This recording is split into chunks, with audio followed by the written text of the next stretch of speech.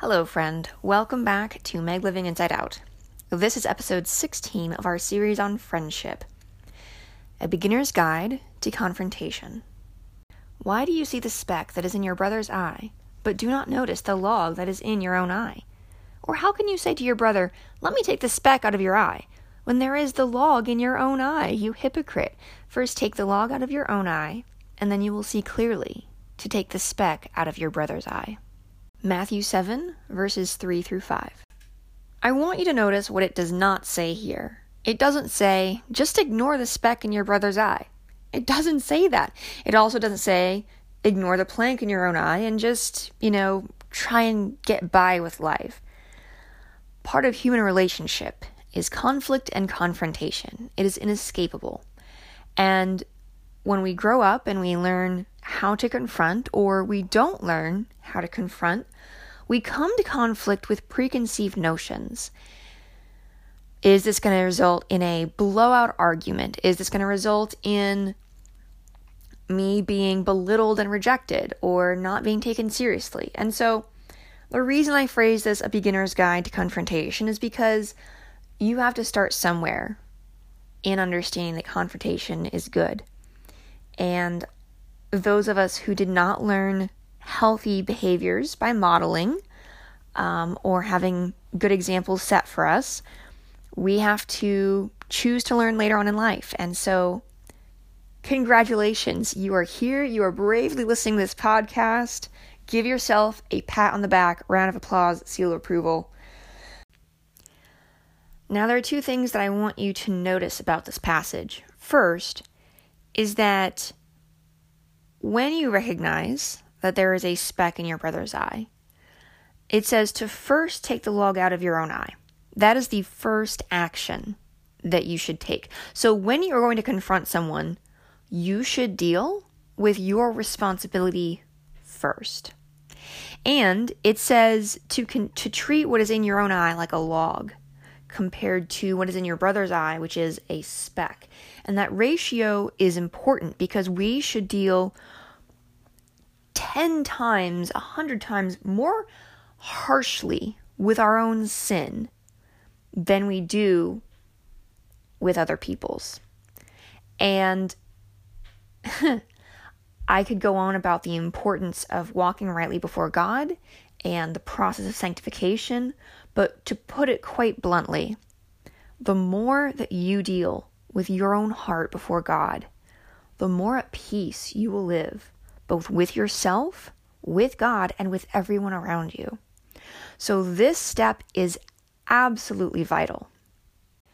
The second thing I want you to notice about this is that the speck is in your brother's eye.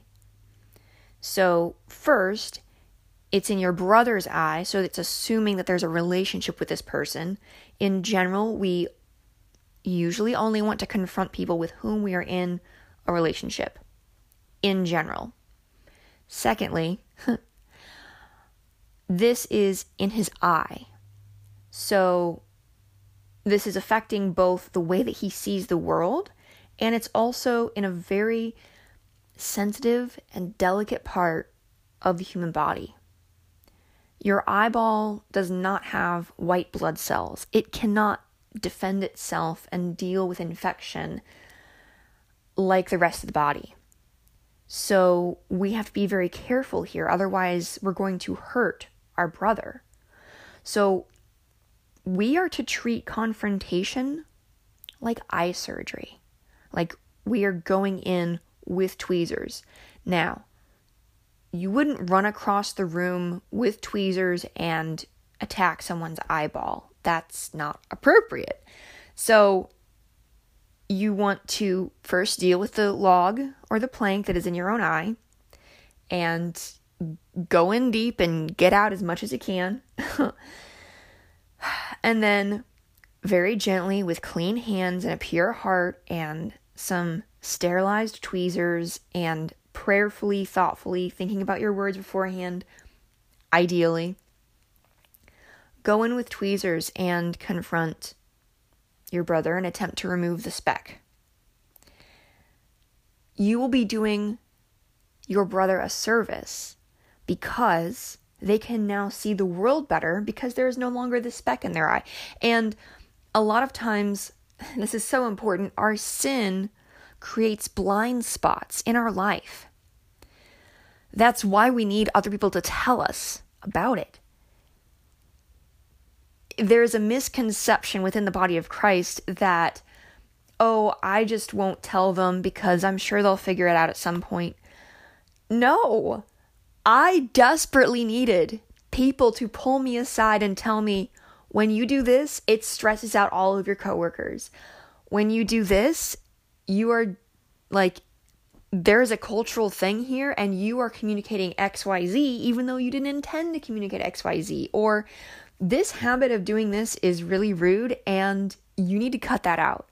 I desperately needed people to confront me. The person that I am today, there is so much fruit because I have been the very blessed recipient of some really important confrontation. Now, have I had some more messy confrontation that people could have done better? Yeah, but I mean, that's part of life too. And we'll talk about that.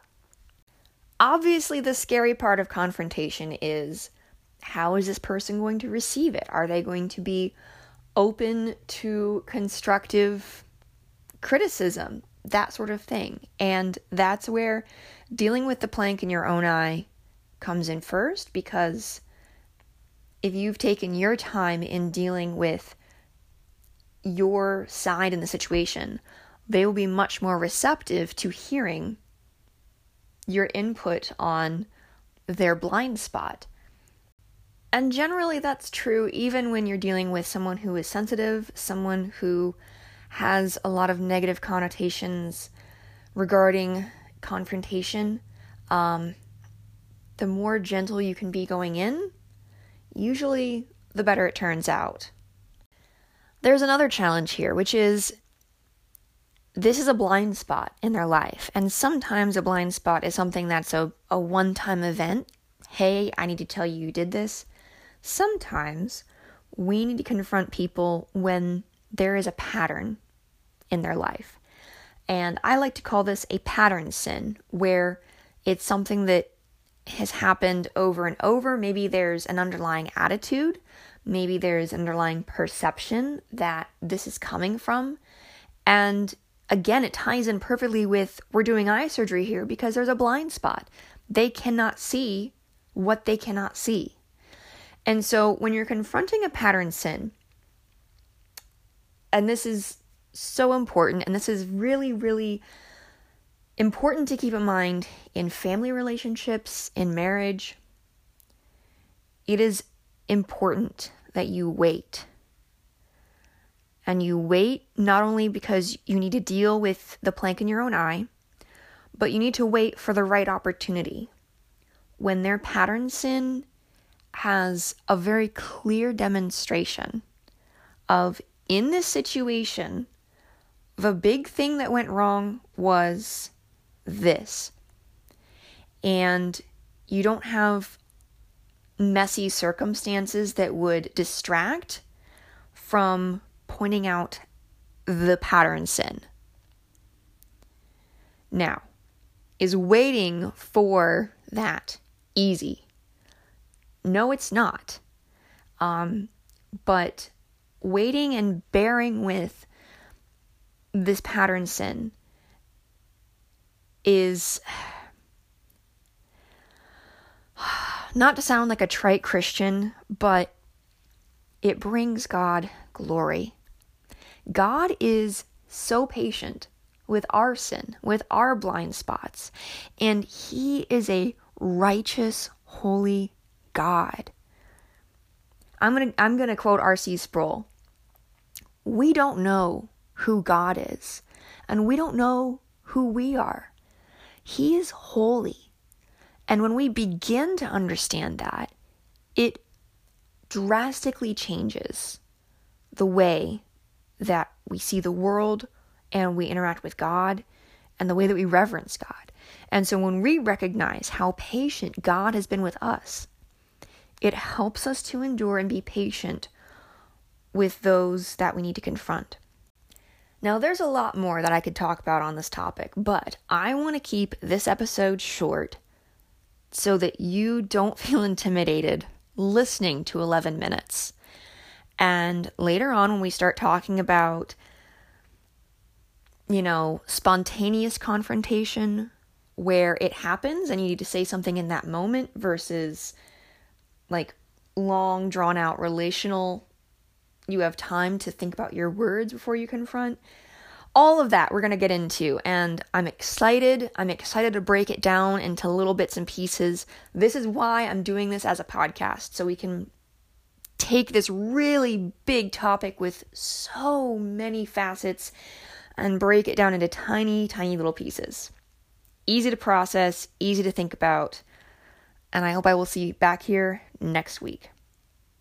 If this podcast has given you something to think about, something you need to work through and process, I would encourage you to visit the link in the description, inverstream.com/podcast/friendship. There will be a web form there that will connect you with a digital mentor who wants to help and encourage you in your walk with Christ.